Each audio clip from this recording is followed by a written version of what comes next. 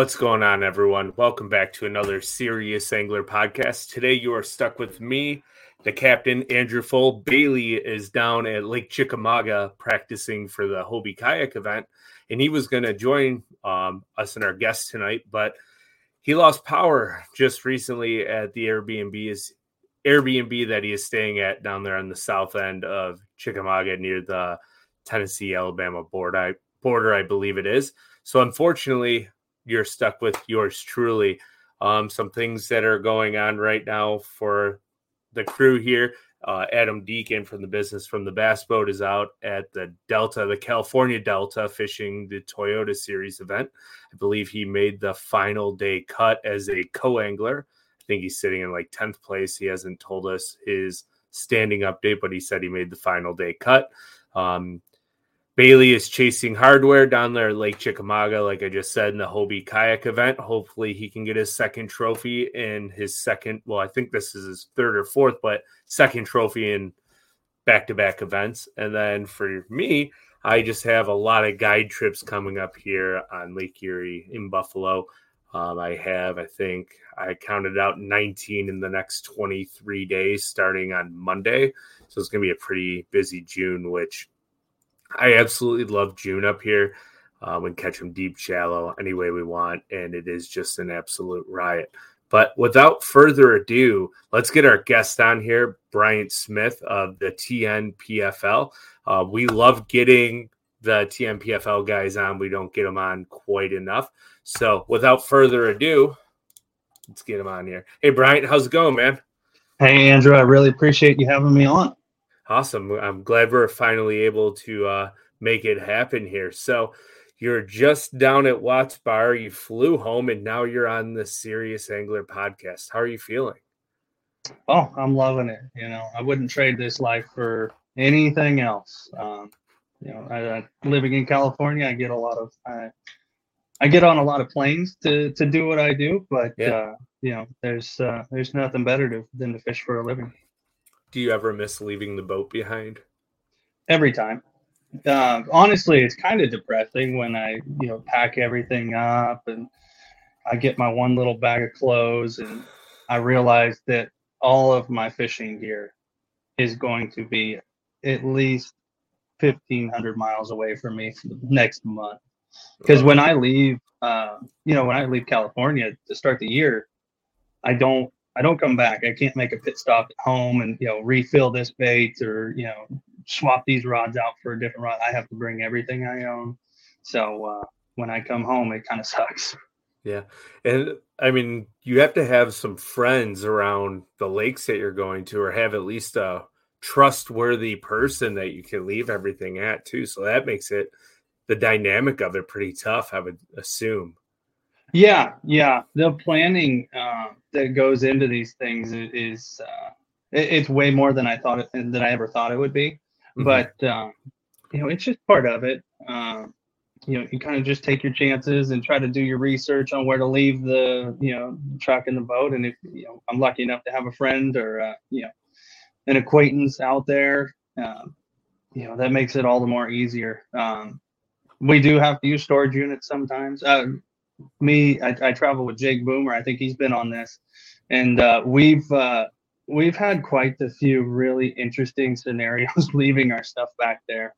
At one point, for one of the tournaments, we had my truck at one place, my boat at another place, his truck at one place, and then his boat at another place. So they had 4 vehicles, and they were all in different places, and we had to go gather them up before the tournament. So logistically, like hunt. Yeah, it was exactly like that. And logistically, it makes it interesting sometimes, but it's all part of it and all part of the fun. Yeah, the life of a professional bass fisherman. I do not envy any of you.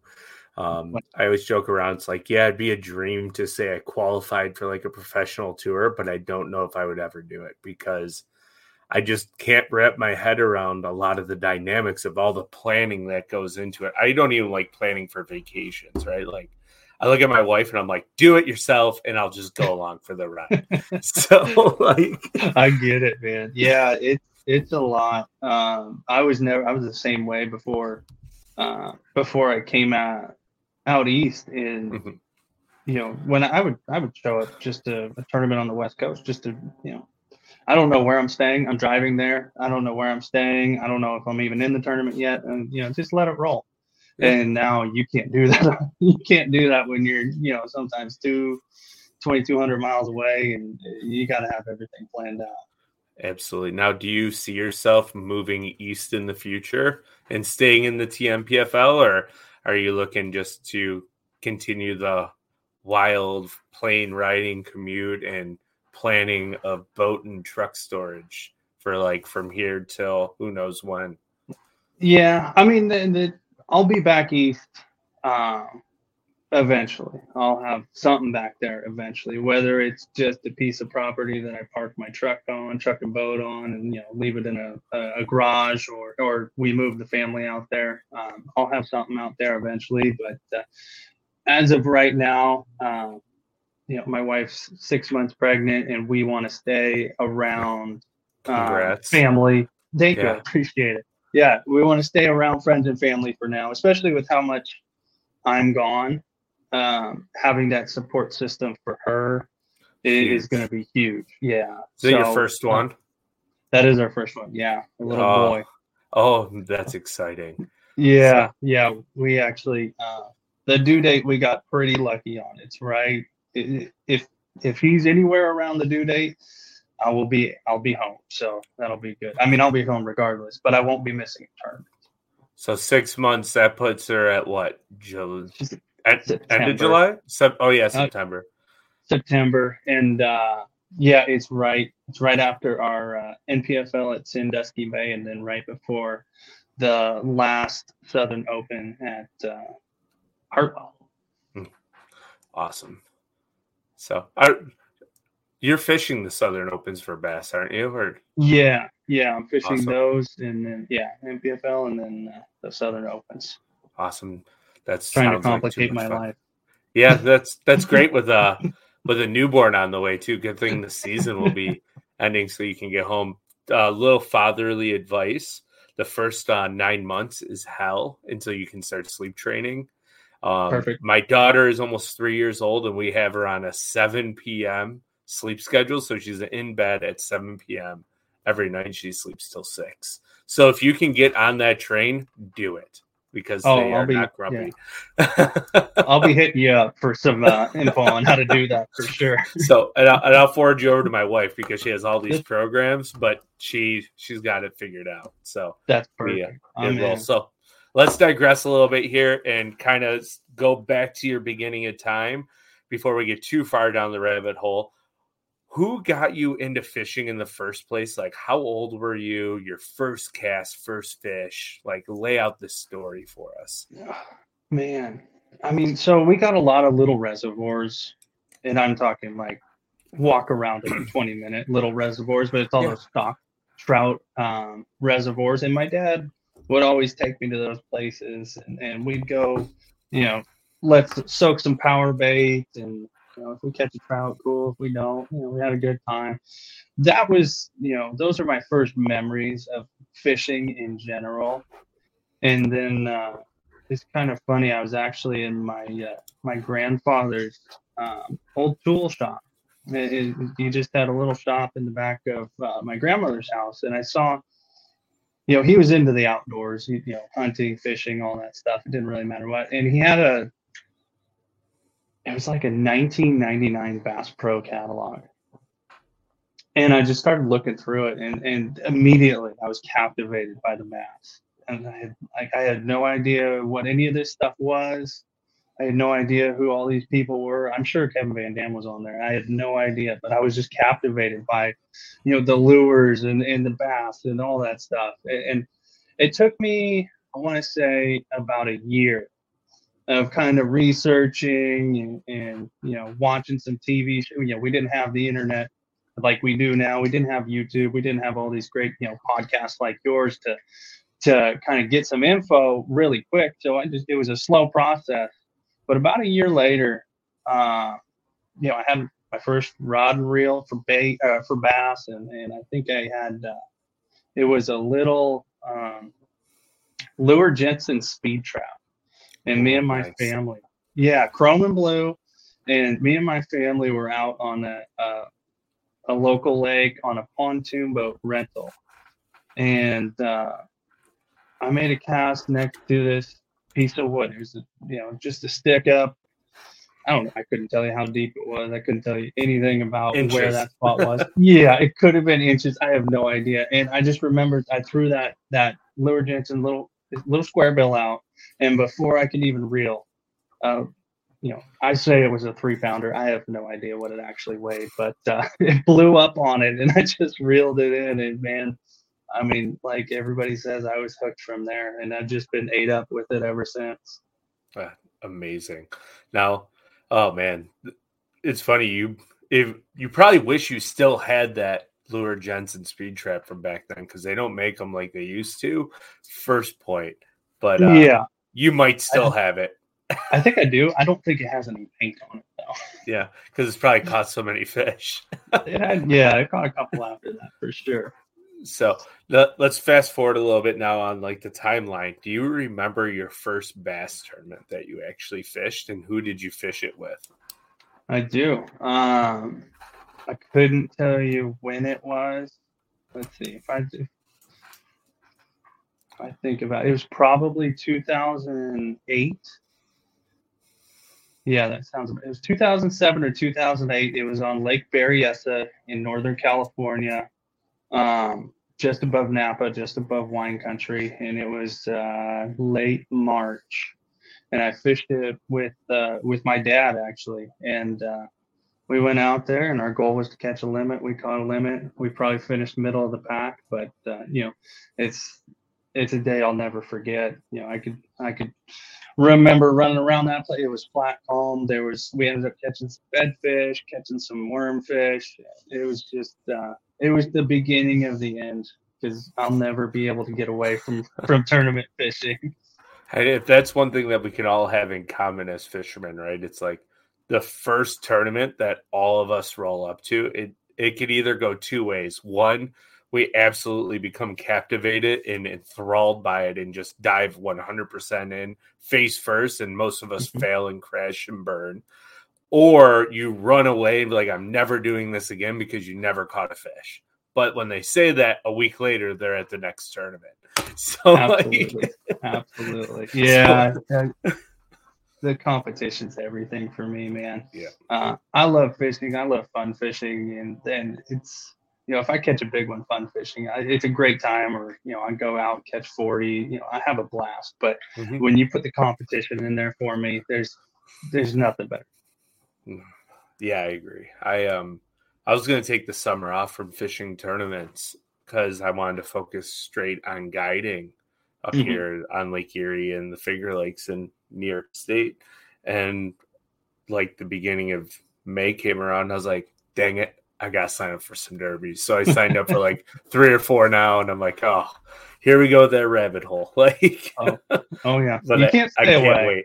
No, I can't wait, because once you have a tiny bit of success, it's like all you want to do is fish tournaments. Absolutely. So, all right, let's jump into that now. You were a West Coast tournament angler. You had a ton of success, right, in the Wild West Trail, I think I read. Yeah. So did well in that one. Back when fished FLW when it was back there, the Toyotas now. So what made you want to jump into the National Professional Fishing League? Because I always forget they put the T in front of it.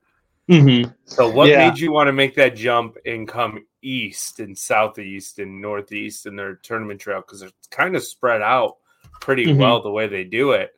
So what made you decide to jump ship from the West Coast and kind of commute all the way to the Midwest to the East Coast to fish a newly founded professional trail?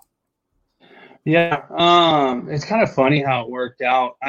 So backtrack a little bit. In 2020, I fished the Central Opens for Bassmaster. So that was kind of my first experience of fishing a circuit back east. I've come back east a few times to do what was then the FLW championships, but I've never fished, multiple events in one year. So I kind of wet my feet with the Bassmaster Opens, and I really liked it. I didn't do very well, but I really liked going to new places and trying to figure them out. That's one of my favorite things to do is to go to a new place, not necessarily blind, but do my research and all that, and then try to figure out the fish on a place that I've never put my boat in. So I did the Opens. I was planning on doing the Opens the following year as well in 2021. And I actually got a call from who is now my travel partner for the NPFL, Jake Boomer. He was like, I know. I'm gonna put up with him. Great guy. I mean, he is. We have a good time. But I got a call from him because I'd heard about the NPFL and all that, and I actually thought about putting my resume in when they first came out, and I just didn't end up doing it. I wanted to do the Bassmaster thing, do the Opens and all that, and I got a call from him, and he was basically what the conversation was. How it went was, if you want to go do this, I'll do it with you. And he was like, I can get you in. All you got to do is send in your resume and they'll look it over, and I'm pretty sure they'll approve you for it. So, that night, talked to the wife and thought about it for a few days. And I went over where, all the information I could on how they were going to do things and how it was going to go. I think the schedule was out. I can't remember if the schedule was out or not. Schedule didn't matter. But we decided to do it, give it a shot, because that's always, that's the dream, especially on the West Coast, is the dream is to go back east and compete at a high level. And, but the whole draw to it for me was fishing new places, fishing places that I've never been to, and that challenge, because, no matter what anybody says, fishing your home bodies of water, it kind of gets stagnant after a little while, where you end up doing the same thing, because it works, right? Mm-hmm. You're not gonna, and it kind of made me, I kind of just fell into a lull of I had success, and I'm gonna keep doing the same thing to get me that success, but it wasn't driving my it wasn't making my brain work very hard anymore. So the whole appeal to the NPFL for me was, fishing for bigger money, and then fishing new places. That was it, and just the challenge of it. Yeah, and they did, from my understanding, kind of tuning in every event. I try to watch every one of them, at least here and there. And for a new organization, of course, they had hiccups. Everybody, I think, expected them possibly to have a few hiccups here and there, but I think the inaugural season went pretty well. They're not going to hide it about the championship that we didn't have, but they made it right. I was a qualifier for that championship. They made it right, and besides that, I think they absolutely knocked it out of the park their first year. And they were honest and open with all the anglers too about what was going on, which speaks volumes to the ownership of the league. They could just left you guys high and dry and be like, "We're done."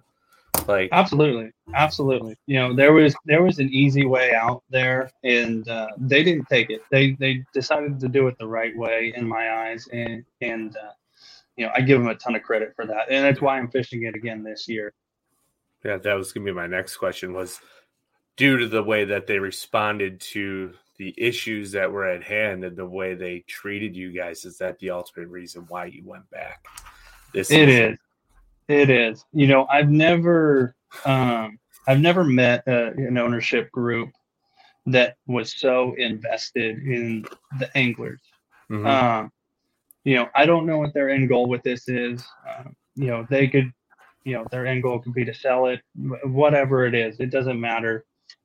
What matters to me is the way they treat the anglers, and man, I remember the first tournament at Eufaula last year.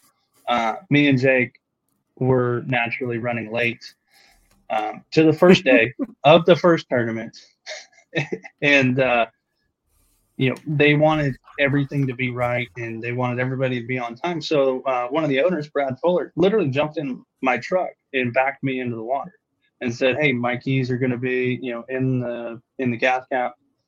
Go get over there." And that really opened my eyes to how all in they are for the anglers, and they showed it all year long. Yeah, that's actually awesome that the owner of the league jumped in your truck to back you. Yeah. You won't see that anywhere. No, you will not. It was pretty much at that moment I knew we were in good hands, and this thing was gonna go places. Yeah.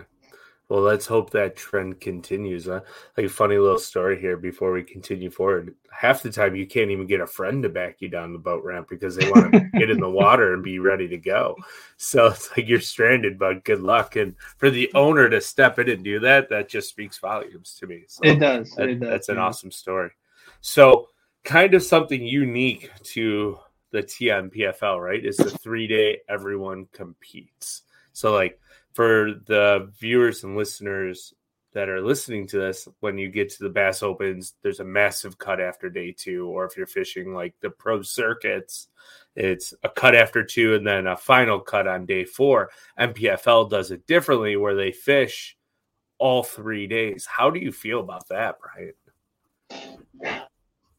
When I first heard it, I had mixed feelings about it. Because and honestly, it was for selfish reasons. In my history, usually I'm pretty good at having a good first day, falling off a little bit the second day, and then if I fish the third day and I'm not gonna, if I'm not doing so, I just generally I decline throughout my tournament. So I was actually really worried about it. I'm not one of the guys that my weights get better throughout the tournament a lot of the times. So I was concerned about it. And the first, again, going back to Eufaula, the first tournament last year, I think I was in check range in whatever it was, the 20s. I was like, man, this sucks, because if there was a cut, I was like, oh, I'm gonna blow it tomorrow. Terrible mental game. But I was like, oh, you got to be kidding me! I'm in check range, and here we go. We're gonna blow it on day 3, and there goes my money. Down that rabbit hole. But I scrapped it together, and ended up getting a check. And throughout the year, I totally changed my mind on how I felt about it. I think, first of all, it really shows who's on them, and not so much, in one way or another, but, who can adapt throughout a tournament. Mm-hmm. A lot of guys, and I'm one of them, I can usually, after practice, I could catch them the first day. If I'm on anything, I can catch them the first day all right. Second day, it trails off a little bit. And then the third day, I just kind of go fishing. And hope for the best. But the guys that can adapt throughout a 3-day tournament, they really do deserve to get a check. And when you have the full field, and you're never really out of that tournament, it forces you to really try to figure out how to adapt and how to change throughout 3 days of competition. Because if you've ever fished a multi-day tournament, very rarely do you ever catch them the same way on day 1 that you're going to catch them on day 2 or day 3. There's some similarities, but usually there's always an adjustment you have to make, or 2 or 3, to kind of follow the fish, either follow the fish or the weather changes, or, fishing pressure, what have you. There's always going to be some sort of change in between competition days. And the longer you have the full field competing, the more change you're going to have to deal with. And that's when the anglers that deserve to get paid that week, That's when they're going to make their money is day 3. Because that's, I mean, you look at any tournament results in the history of bass fishing, and day 3 is always the hardest day for sure. Oh. And I like I said, I'm long-winded, but I've changed my mind on it for sure. I really enjoy it, and the added pressure of knowing that you could fall out on day 3 too. It adds more excitement, and it really forces you to make a good adjustment. When I would make a top 10, say in a Toyota Series now, the top 10 days, if I know I'm not in contention, and I've been to where, I got like 15 pounds to make up, guys just running away with it. I found myself just kind of going and having fun. Obviously I want to go move up, but, there's not that pressure that you would get knowing, because you can only drop to 10. Let me ask you, kind of like piggybacking off of that, when you're in that top 10, there's no pressure. Like you're in 9th place. You're like, oh, I could lose $200 in that tournament, but you're like, well, I'll just go out and have fun, fish the way I want to fish. And if it aligns, I might be able to jump up 5 places too. So it's like you go into it much more relaxed. So you fish free. Do you see your land percentage go up on days like that, or like your hookup percentage? Like when you're free, you're just having fun. I feel like those are the best days you ever have on the water for whatever reason. Those are the best days. And you just, it's because you just go fishing. How many times you show up, you got a free weekend and you just go fishing for fun, and you're relaxed. You go, hey, that looks good. I'm going to go over there. Oh, wind's blowing this way. I'm going to go throw a spinnerbait up there. And, it's just easy on those days. Yeah. But when you can fall on that 3rd day and you can fall out of check range, pressure's on, and I love it. I love it. It makes you. It just, when you put yourself in situations like that, it makes you a better angler. Yeah, I guess you could say like in reverse effect too. If you're sitting like 20 places out of check range, you're like, I'm just going to have fun today. I'm fishing anyways. If I crack like 20 pounds, I might be able to sneak out a check here. Like, kudos. Like, this is fun. Yeah. Like, it's awesome. It's awesome. I think it's something that more tournament circuits should adopt. I really do. It just adds. It adds to the tournament. It really does. And it gives those guys. It gives those guys. Maybe you're in 50-something place just out of a check on day 2. You have that opportunity. You figured them out on day 2.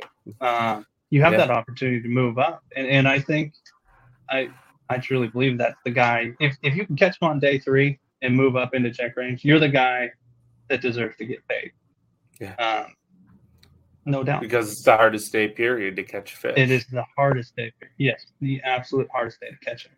And let's also talk about this. Day 3s are usually on Saturdays. So now you have even more pressure on the water, right? Because the locals are out, all the guides are out. They have guide trips on Saturdays. Your cat fishermen are out trawling around big catfish lines because they're not working their 9 to 5. Like, it's weekend fishing is. Sorry, go ahead. It's a whole nother dynamic you have to worry about. It was really interesting at Pickwick. Pickwick really stands out in my head because we went there in July and they were on ledges, and it was pretty much every fish. It wasn't like earlier in the year where you got fish up shallow still, or like just like at Watts Bar where you had fish all the way in between. Pickwick was, they're on the ledge, they're on their deepest spot. They're going to be that year. And Saturday rolled around. And sometimes I would have to drive past 15 to 20 spots to finally land on a school that nobody was sitting on. Like, it was stressful. That's insane. You're just like, will I ever find fishable water? Or find a buddy hey, can I come in here? Please let me make a few casts. Yeah. That's a great point you brought up. Yeah, because it's usually on Saturday, and Saturdays are the busy days for sure. And TVA change, you also have to worry about how much water they pull as well for those ledge fish. So that's an entirely different dynamic. So, yeah, I don't envy anybody who fishes the TVA chain. If I were to go down there and fish, I'd probably go Monday through Friday, so I know they're pulling current because everyone's running their AC units. And then on Saturday, Sunday, I'll drive myself back to New York, I think. That's the way to do it, man. Plus, you don't have to worry about any of the cabin cruisers, the yachts going down there waking you out. You got free reign of the lake to go and land on whatever school you want. Yeah, that's the way to TVA for sure. Perfect. Thanks for the advice. So now you just finished a tournament, right? Last week that the Elite Series Pro Patty Walters won. Which is kind of crazy that he hopped over and decided to fish the MPFL with you guys. I wonder what his reasoning was for that. But Watts Bar, how did that tournament go for you? And did it play like into a wheelhouse of yours, or was it scattered? Like from what I witnessed, it was rather junky, like when it came to fishing style. Yeah. Oh, it was an absolute junk fest for me. And if anybody knows me, knows my style of fishing, I like to have, if I have 4 rods on the deck, like it's getting crowded. I need to eliminate some rods. My best tournaments are always when I have 2 rods and 2 or 3 rods and the same baits on 2 of them. Like when I'm dialed in like that, that's when I have my best tournaments. But Watts Bar was not that way. It was in between. You could catch them out in 25 feet of water, and you could catch them in 1.5 feet of water, or 6 inches, really. And anywhere in between too. It's just that post spawn. Waves are kind of coming out to the deeper spots, but they're stopping on the way, and then there's still a couple fish on beds, and there's a couple fish, hanging around bluegill beds up in the shallow. It was absolute junk fest. I actually talked to Bradley Hallman. He was there doing the on the water stuff for us, and he would talk to us after every day. How'd your day go and all that stuff. And the final day, he asked me what I caught him on during the tournament, and I looked at my front deck, and I had about 15 rods on my front deck. Oh, that's not good. That's times 5 what you like. Oh, it's bad. It was bad. And I looked at the front deck, and I was like, dude, I'm pretty sure I weighed fish on 9 of these rods. All different baits. On 9 different baits, I caught them a keeper fish on. And it was an absolute junk fish. I caught him I caught him flipping a Strike King Rage Bug. I caught him on a deep diver, 6XD, a big 8-inch bullworm, a spinner bait, a swim jig, drop shot, shaky head. I weighed a sexy dogfish, the Strike King walking bait. So that's 8. And I want to say there was one more that I weighed one of my fish on. So yeah, it has to be a wacky Senko. It's always a wacky Senko. It might have been. Yeah, I mean, but yeah, like I said, if anybody knows me, that is not the way I like to fish. So, coming out of there with a top 10 was an absolute. It was a great surprise to me. Congrats! Because I knew I wasn't. I appreciate it. I knew I wasn't on much going into that tournament, and I knew it was going to be the junk fishing tournament of the year, where you just kind of you go and fly by the seat of your pants and turn and burn all derby. Yeah, that's what it was, man. And it was tough for me, but to come out of there with the 7th place, I'll take it any day of the week for sure. Absolutely. Now, I didn't follow Watts Bar extremely close. I kind of tuned in here and there. Were you in the top 10 or 12 going into the final day, or did you make a big jump up and to get in? I was in 14th the first day, and I fell a little bit the second day to 18th, and then the third day I ended up in 7th. So I had a good final day. That's one of the cool things about the MPFL, the way they do their flights on the third day, you earn your fishing. You earn your fishing time. That's a cool point. Yeah. So, day one, we go out in order. Day two, we reverse the order. And then day three, we go out. Boat number one is who's in first place. And then not only do they get to go out first, but they're going to be in the last flight to come in. So you're going to earn your fishing. So day three, Patrick Walters was in the lead. He went out boat number one. So that secure, if he's got a good spot, he deserves to be there first if that's where he wants to be. And then he also gets to weigh in last. He gets that last flight. So I think he got to come in at 5:15. I was in the second long day. Yeah, it is a long day, but man, you earn your fishing time, and I think it's the fairest way to do it. But I was fortunate to have that long day because it took me till about 1 o'clock to figure out what I needed to do to catch them that last day. I think I only had 3 keepers at about 12:30, and to figure them out, it took me the rest of the day to figure them out. Well, good job overcoming the adversity and not continuing on your downward trajectory that we were talking about earlier. Oh, so, it was I was spinning out big time for sure. So it was I'd say that's one of my favorite parts about junk fishing derbies, though, is that you're never really out of it because all it takes is to pick up the right lure at the right time on any given cast. You can catch that next keeper you need. And as soon as you set that rod down, the same thing could happen as soon as you pick up the next one.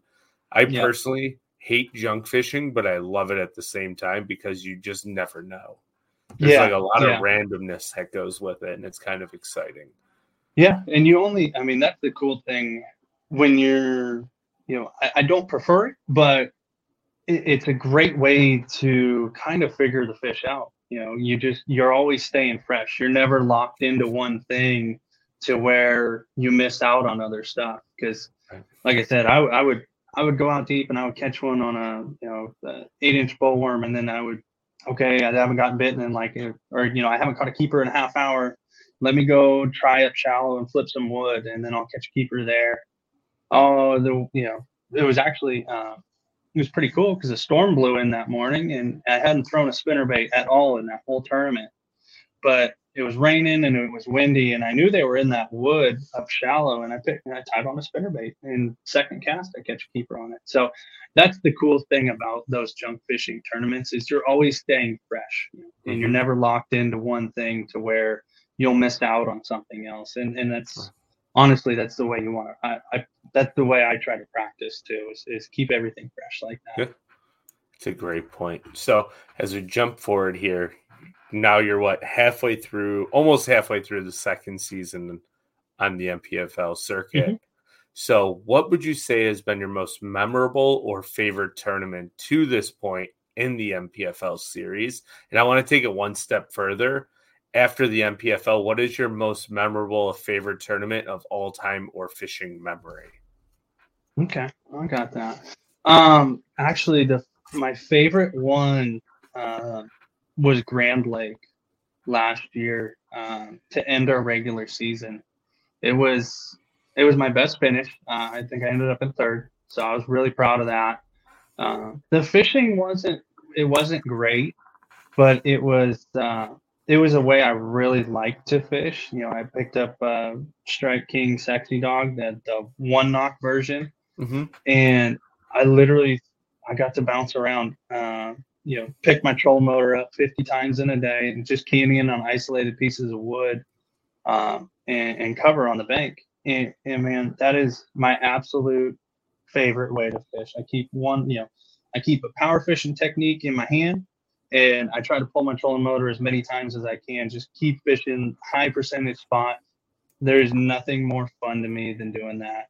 So, not only did I get to catch them a really fun way for me, but also had a great finish on top of that. So that was my favorite NPFL tournament so far. But man, to be honest, they were all a ton of fun, to be fair. But my most memorable tournament fishing tournament, I guess, would have to be the Wild West Championship, their first year. I'd had some success, fishing those tournaments and fishing what was then the FLWs. And, I was always, top 10 here, top 10 there, get a check. I was consistent, I was pretty good at getting in the top 10, but I could never win one. And it always, I would always get those messages like, hey, just keep it going. If you keep getting in the top 10, you're going to win one eventually. And I was hoping that was the case, but it was like, when's my time? When is my time? Like, I just want to win one of these so bad. It was funny because I had, growing up on the West Coast, you hear a lot about Lake Mead, and that's where it was. That's where that tournament was. It was on Lake Mead, and I tried to avoid Lake Mead as much as I could, and I did a very good job. I'd never fished the Lake Mead before that tournament because it just scared the fire out of me, man. I mean, you hear about boats sinking at the U.S. Open, motors getting ripped off because they hit an island that's not marked. 6-foot waves. Like, I know you're used to that, but I'm from California. I'm not used to those big waves like that.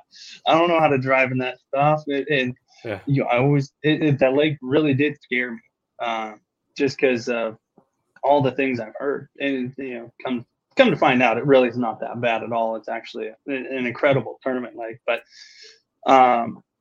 long story short, I practiced for 3 days. We had 3 days of practice. I had 2 keeper bites in those 3 days.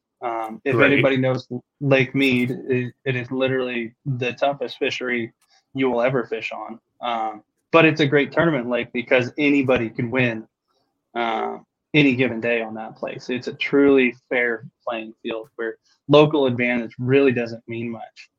And anyway, I got 2 keeper bites in practice, and I ended up winning the tournament off of one of, I ran a pattern based off of one of those keeper bites. I got 1 keeper bite throwing a soft jerk bait in the back of the pockets with grass. And I did what I like to do with that. And that's just run as many as I can all day long and hope for the best. And I was fortunate enough to win that tournament, finally get that monkey off my back. And man, it was a super special moment and something I'll never forget. Yeah, when it's your time, it's the best time. And superior gratification usually comes to those who wait. So, and in fishing, we have no choice of waiting. So, like, the gratification's always great unless you win it on your first bout, which then it's like, oh, well, how can I top this? But yeah. So it's what keeps me coming back. That's for sure. Yeah. It's awesome. So now we're going to jump back kind of backwards here. And we moved out from the West to the East Coast to fish tournaments. How did learning how to fish on the West Coast help you achieve all of the success that you're having in the limited time that you've fished the Midwest to the East? What do you attribute it to? Man, that's a great question. And it's something I actually talk about a lot. Like if I'm talking to high school kids or doing a seminar wherever,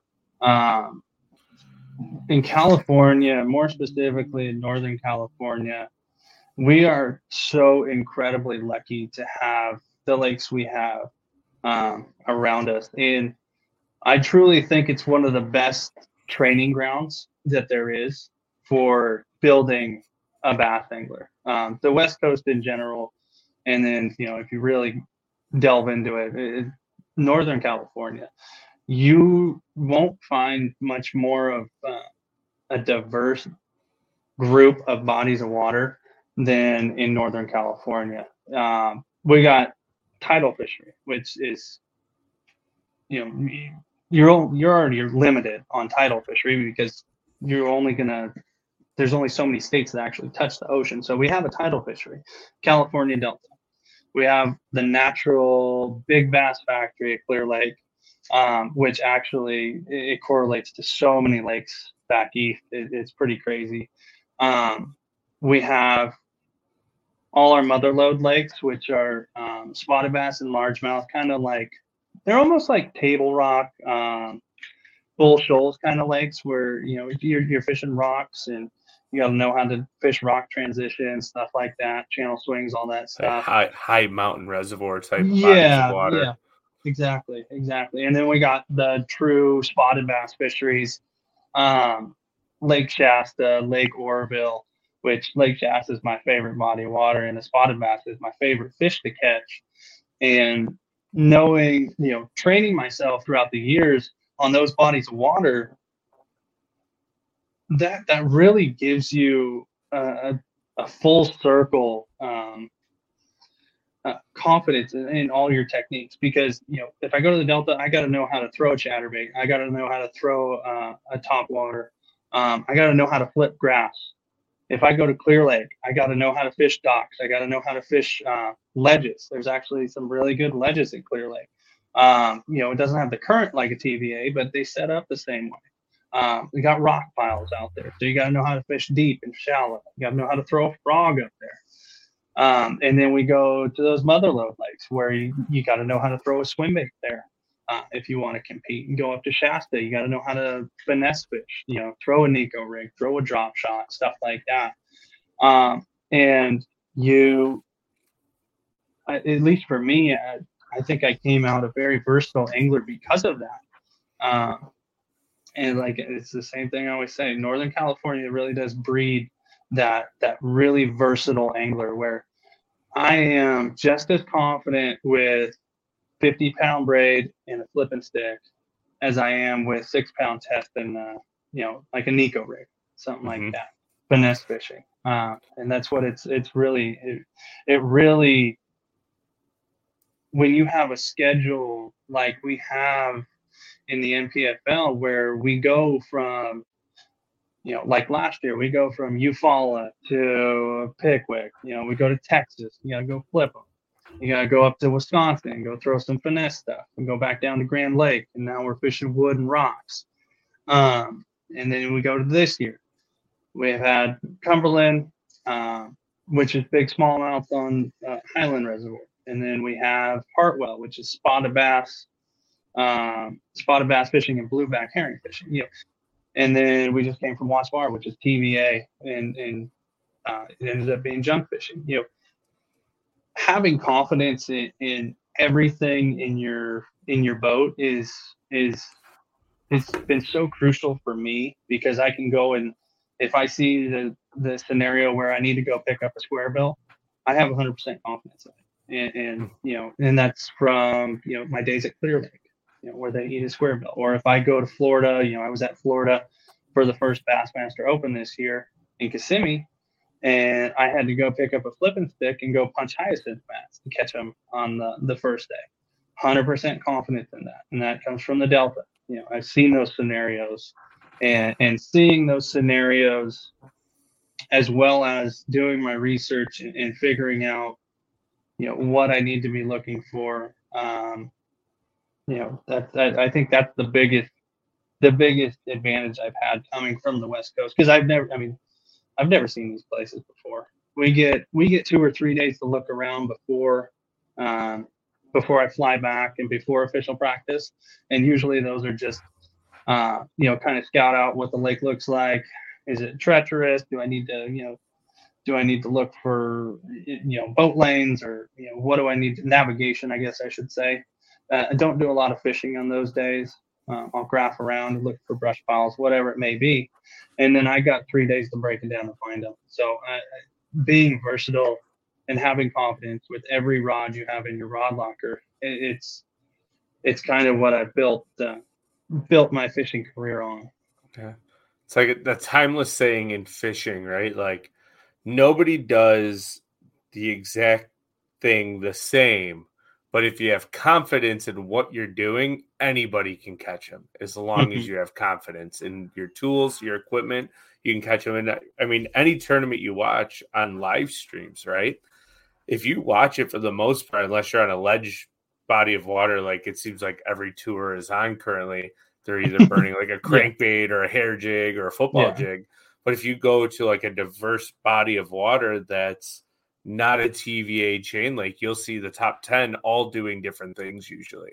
there might be some things mixed in, but they'll be fishing it completely different. Absolutely. So like, and that's the craziest part to me about fishing is the fact that nobody is wrong in how they do it as long as you personally have confidence in what you're doing. Absolutely. 100%. So we'll kind of move forward here again, but you already said your favorite thing to do is fish topwater around trees and laydowns, and I'm assuming probably riprap and like stuff that kind of correlates in there together. Anything. Yeah. But what made you become so heavy in loving the topwater technique? Is it just the blow ups, or is it just the fact that it gets bit all day long and that it's usually your biggest fish that bite it throughout the day, and it's not just a morning bait? Yeah, that's the key there, and that's always the biggest misconception, right? Is I'm gonna pick up my topwater until the sun comes up and then put it down and go slow, and that's just not the case, man. I get my biggest topwater bites from 11 a.m. to 1 p.m. I don't know why. I don't know if it's just because it's casting the shadow straight down. I don't know if that's just when big ones like to feed. I don't really ask questions. I just know I've noticed from years of doing it, your biggest bites are going to come in the middle of the day. But it's a technique, especially if you're doing it all day, like I was doing it on Grand.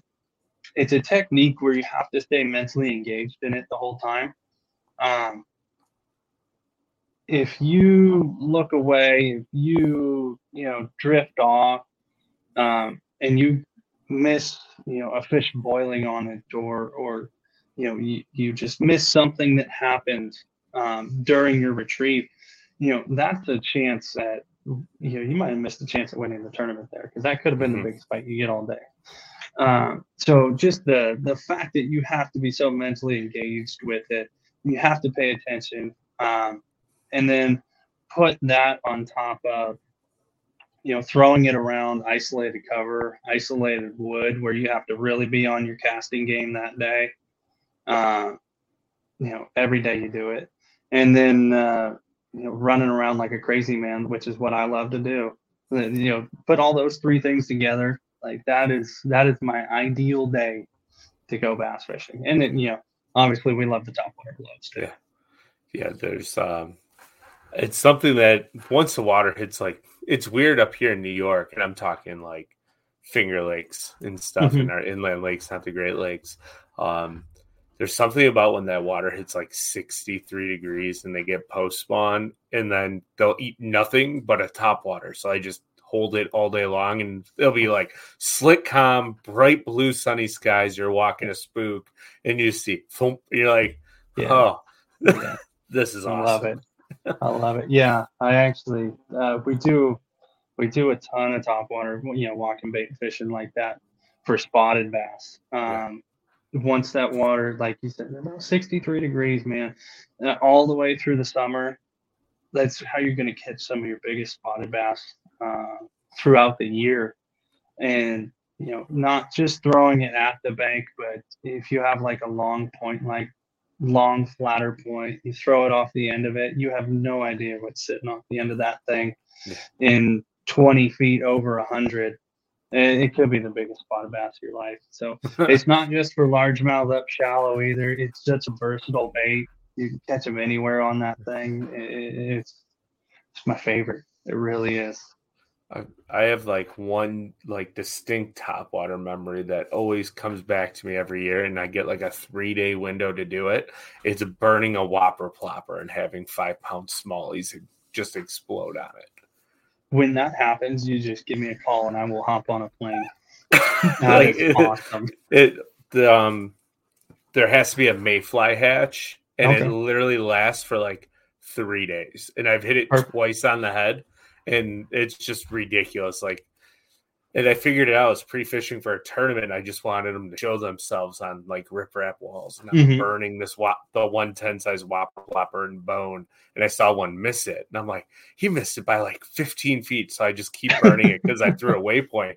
And he hit it 3 feet from the boat. And it was almost a 6-pounder. And I'm like, what just happened? But both flipped it in. Next cast, 10 feet in, like burning it like they do those 10 and 6XDs as fast as I can.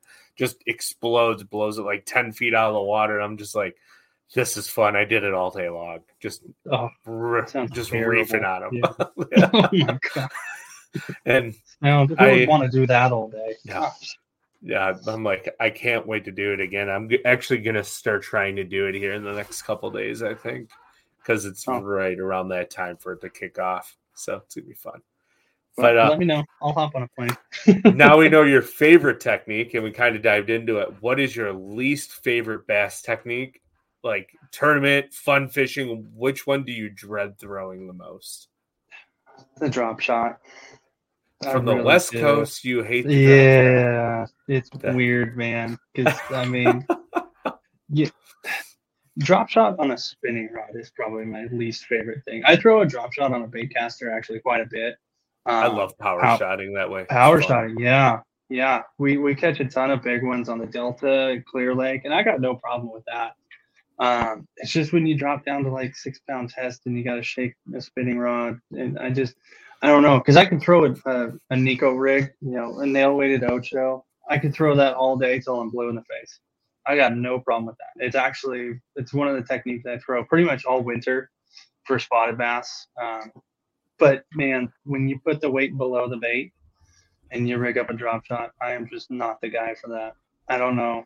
I can do it. If the scenario comes up where I need to, we're going to Saginaw Bay in about 3 weeks. Like, I'm going to have some drop shots rigged up, and maybe some 4 to 6 pound largemouth or smallmouth can change my mind on how much I like drop shotting. But as of right now, it's just, I don't look forward to doing it. When's the Sandusky event? That is the end of August. End of August. So at the end of August, before you fly home to California, come up to Buffalo afterwards. We'll go drop shot for a day. And perfect. We'll get you dialed. I'm in. I am so in. It's something I really need to work on. It's a great technique. It catches, especially for those northern fish, and they just love that thing. What I found, and I just put a video out on, I hate to shamelessly plug my own YouTube stuff here, but I just put a video out on it. The most important thing to drop shot fishing, period, is the rod and having the perfect action to it, because you never feel them bite unless they're coming from 100 feet away. You need a rod that you just see that tip just ever so slightly. And then for sure, the lighter the line, the better. Absolutely. There's days I'm using 4 and 5 pound test on Lake Erie, drop shotting smallies. So we do that a lot. Yeah, no, I know that whole trick, man. We do that a lot at the desert, and it's scary. Brutal. It's brutal, but you got to get bit, right? Yep. And the lighter you go, the more natural your presentation becomes to those fish. So, that's actually very surprising. I was expecting you to say something like flipping a jig, but I'm like, oh, it's Delta. So I was like, there's no way it's a drop shot. Maybe it'd be like a Ned ring or something, because, I don't mind a Ned ring. I really which don't. is funny. So don't mind a Ned ring. I didn't like it when it first came out. I thought it was the dumbest thing in the world. And then you threw it and you're like, what? Look at the power of this thing. I am an idiot. It was like when the Whopper Flopper first came out. My buddy showed it to me. I was like, that is the dumbest thing in the world. You couldn't pay me to buy it. And then I'm out there throwing my walking bait, and he's throwing a Whopper Flopper, and he's got me down like 20-1. I'm like, okay, I'll buy one. Larry Dahlberg was onto something. Oh, man. Another bait, though, you can think of in that whole realm of this thing will never work, is a chatterbait. It was on the market for 10 years before Brett Hite crushed them at Lake Seminole, and then everybody started buying them. I had it was like the original chatterbait before Z-Man got it, all that stuff. Oh, the Phoenix one, right? No, it was before that one. Wow. It was the original one. And I was throwing it. I remember throwing. I couldn't have been 13 years old, 12, 13 years old, maybe a little older. I don't know. I was young. I was on the Delta. I tied it on. I threw it for 10 casts. I was like, this is the dumbest thing I've ever seen in the world. I cut it off and tied a spinnerbait back on it. All I needed to do. I was like, oh, if only I would have thrown that thing. Yeah. And just gave it an honest shot, because when that thing first came out on the Delta and people really started catching them, like, it was, you couldn't compete with it. Yeah. It's like, what'd you catch him on? Big swim bait? Nope. Not telling you. Then you see a deck full of just like, damn, I had that thing 5 years ago. Why didn't I throw that more? I was so, yeah. I think about it all the time. Like, how much money did I miss out by not throwing that stupid little thing? Man. Well, I remember like my first chatterbait experience. It was the summer of 2009. I was fishing in tournament, and I caught the biggest largemouth of my life at that time. I'd only been bass fishing like 2.5 years, and it was a 6.5 pounder in one of our little Finger Lakes, which is a big fish for New York. But the guy I'm fishing with is throwing a frog pattern, like original chatterbait. And I'm like, no way. This thing is the god ugliest thing I've ever seen in my life. And he was crushing 2-pounders. Like every cast he caught a fish. I swear, for like the first 3 hours of the day. And like, that is the dumbest thing I've ever seen in my life. Like that will never work again. He threw it like every tournament for like 2.5 years and caught him every tournament. And then eventually people started catching on. It's, when you show, I mean, look, the Alabama rig. When you show a fish, a bass, something new that they just, that first of all, it has to work, make sense. And then it's brand new. It's the most incredible thing in bass fishing. But the cool thing is that, Mother Nature, they protect themselves. She's looking out for the bass, because, I know everybody thought the Alabama rig was going to kill bass fishing and all that stuff. And the chatterbait was the same way. Like, it was hard to compete with. Everything's hard to compete with when it first comes out. But I mean, they get conditioned, just like everything else, just like a crankbait, spinnerbait. I'm sure when those first came out, they were amazing. And now they're just part of the, they're part of the tools. Yeah. Well, we can go one step even deeper here. Everyone's so into electronics and offshore fishing now, and now you're starting to see that shift back shallow. And those big offshore piles of fish are like gone, and everyone's like, where are the fish? And like guys laughing, flipping a jig in 6 inches of water, just smashing giants. Be like, you fools, I told you this 20-year-old technique is going to come back one day. Absolutely. It's going to happen. It's going to happen where you're not going to, I don't think it'll ever, obviously offshore fishing is never going to go away. It's where the majority of the bass live when the time is right. But I think being shallow during those traditional offshore times of year, I think it's like you said, it's already becoming a very viable option during those times of year. And I'm happy for it. I'm a bank beater at heart. Like, great example. I was at Watts Bar, and I'm catching them so many different ways, but flipping shallow wood, throwing spinnerbait on shallow wood, throwing a swim jig on shallow wood. And I would have to go down like a 1/4 mile stretch of bank, and I would run into 2 trees, 2 laydowns that had them. And so it was one of those things where it kind of sucks me in. And during the tournament, like, oh, this is going to take a little while because I got to find these fish. And I would just keep, the final day, I kept that in my hand till like 12:30. And that's when I had my 3 keepers on, were those shallow baits. And I finally had to, I literally sat down on the boat. I was like, we are not going to blow this. We're not going to be an idiot. We need to go fish 5 to 10 brush piles. That's all we need to do. If they're not there, then we can go back to the bank and beat it up. And the first brush pile I pulled up on, I caught one out of it, and I was like, okay, I can calm down. But the bank it's still a very, very viable option, and it'll continue to be a very, very viable option, even in those offshore events. There's always honey holes on the bank where they'll even reload depending on how it's set absolutely. up. And I had one tree. At Watts. Sorry to cut you off. I had one tree at Watts Bar. I probably caught.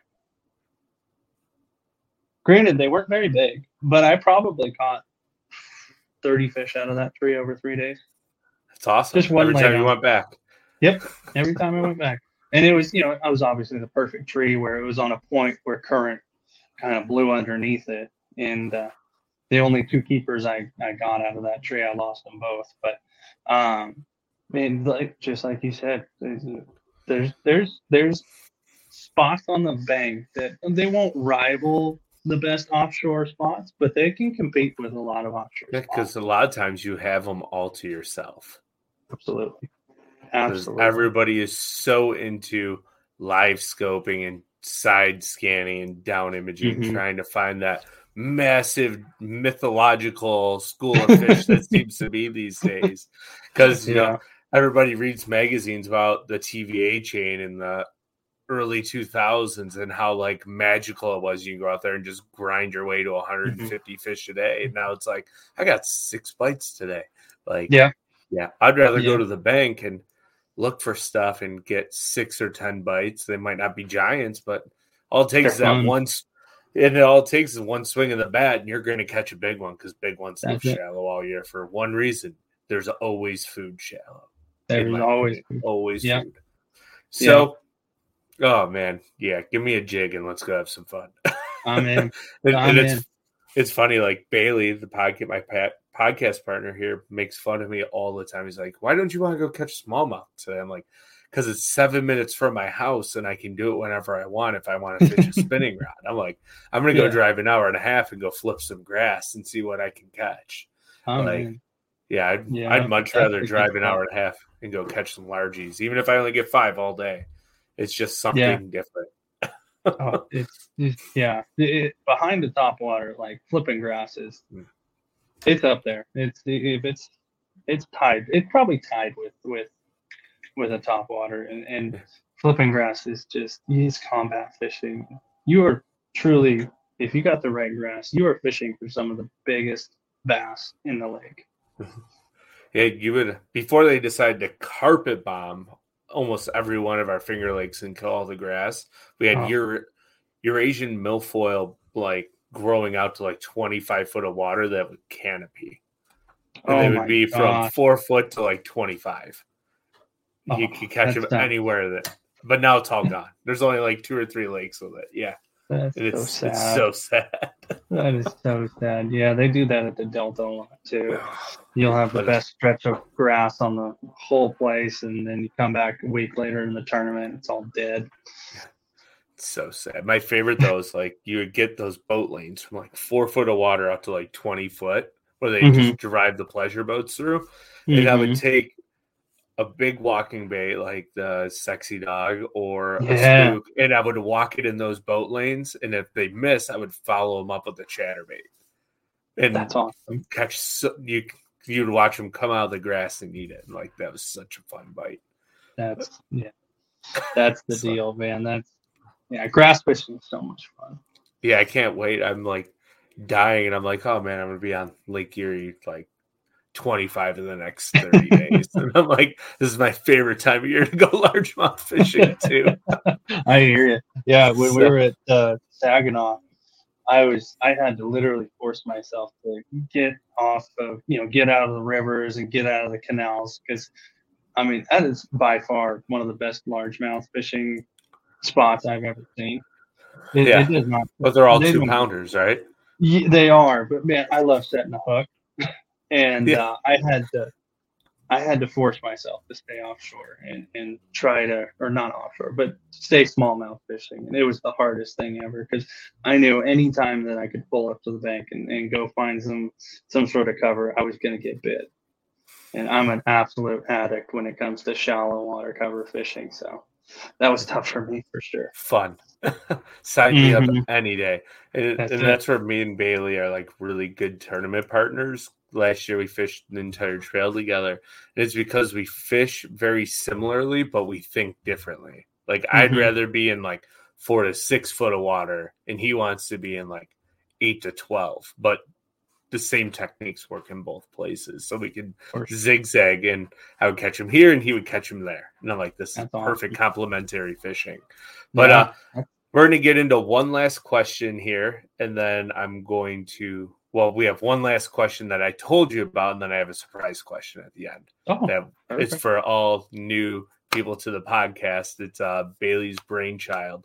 So what are you looking forward to the rest of the year? And then what are your future goals and plans, not just in the MPFL, but for Brian Smith in his future of bass fishing? So it's actually been, so I had a busy beginning of the year, right? We had the Southern Opens for bass, which is the only ones I was able to do this year, and then the MPFL. And I'm sitting pretty decent in the points for the Opens. And all I can think about, like the tournament that I will lose sleep over, is that last one at Hartwell, because that is the make or break for the Elite Series, which my dream is to be fishing the MPFL and the Elite Series. I think that would, I don't know, that would be the absolute pinnacle, for sure.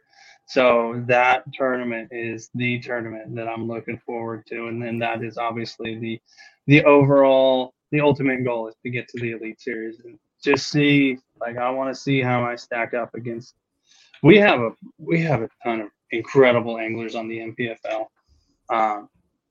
But man, that Elite Series, like those are some sticks over there too. So I want to see how I stack up, and just growing up watching the Elite Series, watching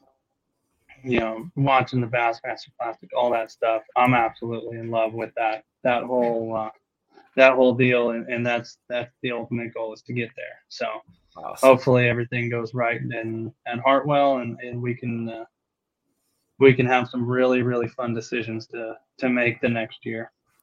Well, my fingers are crossed for you, buddy. I appreciate it. Yeah, good luck at Hartwell. So now here comes the very last question. If you could sit down with anybody from any time frame throughout the history of the world and have a steak, any type of steak that you want, and a beer, who are the 3 people you would invite to your table and why? Oh my goodness. Loaded. You hit me with the hardest one. This is why we don't tell you about it, because then you can think about it, right? Yeah. So it's a very Johnny on the spot type question. Yeah. I mean, so I'll explain it, I guess. My whole life is revolved around bass fishing. So they're probably going to be 3 bass fishermen. That's fine. Bass fishermen. Honestly, Ray Scott would be one of the first ones, and that would just be to thank him for giving me an opportunity. He's given us all an opportunity to fish for a living. The absolute coolest thing in the world, like, to say you get to fish for a living. How do you beat that? Yeah. Let's see. Who would be next? D. Thomas. I'd like to go sit down with D. Thomas, the father of flipping, the guy who invented the flipping technique, pioneered it, and really changed fishing. And it's, like I said before, it's one of my favorite techniques, and I would love to, sit down and have a little chat with him about how that all went down, and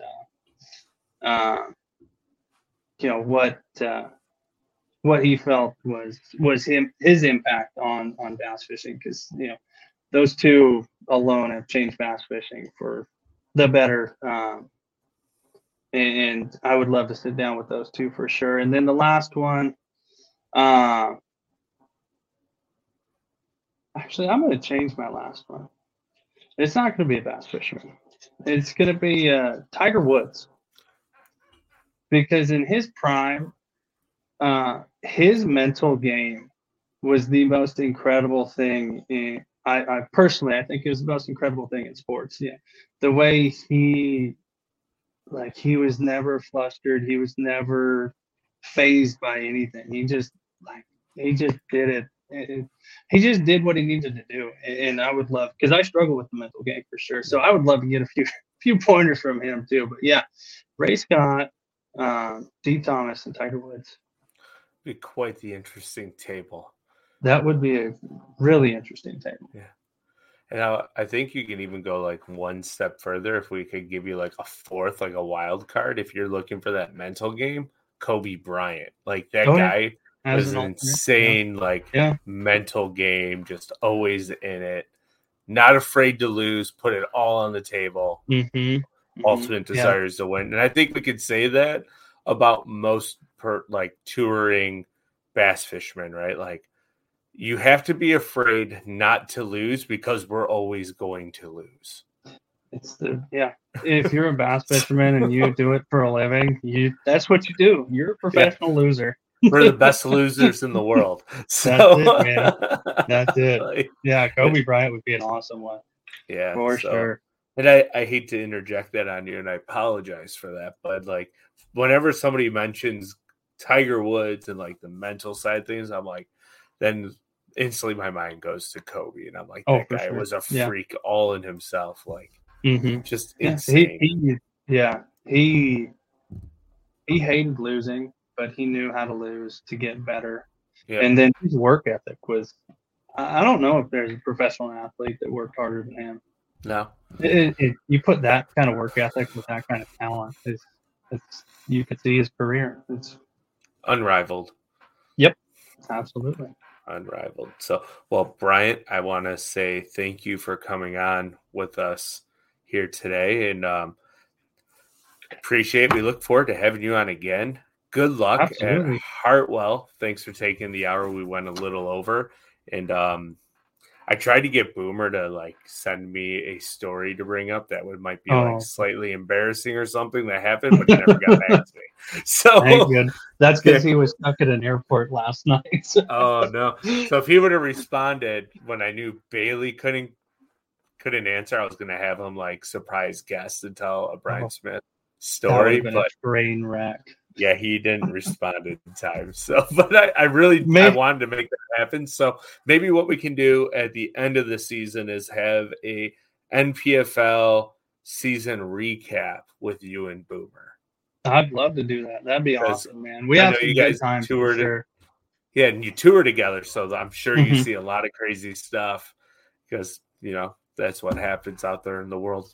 The wide world of bass fishing. So that's it. We are an absolute disaster when we are together. So yeah, that'd be a fun show, man. We got some great stories for that. Love it. So we'll get that set up here towards the end of summer. And for now, I'm just going to end it here. So thanks everybody for tuning in and listening. If you don't mind, subscribe, hit a comment down below, or leave a review if you're listening on Apple Podcasts. We greatly appreciate it. But for now, until next time.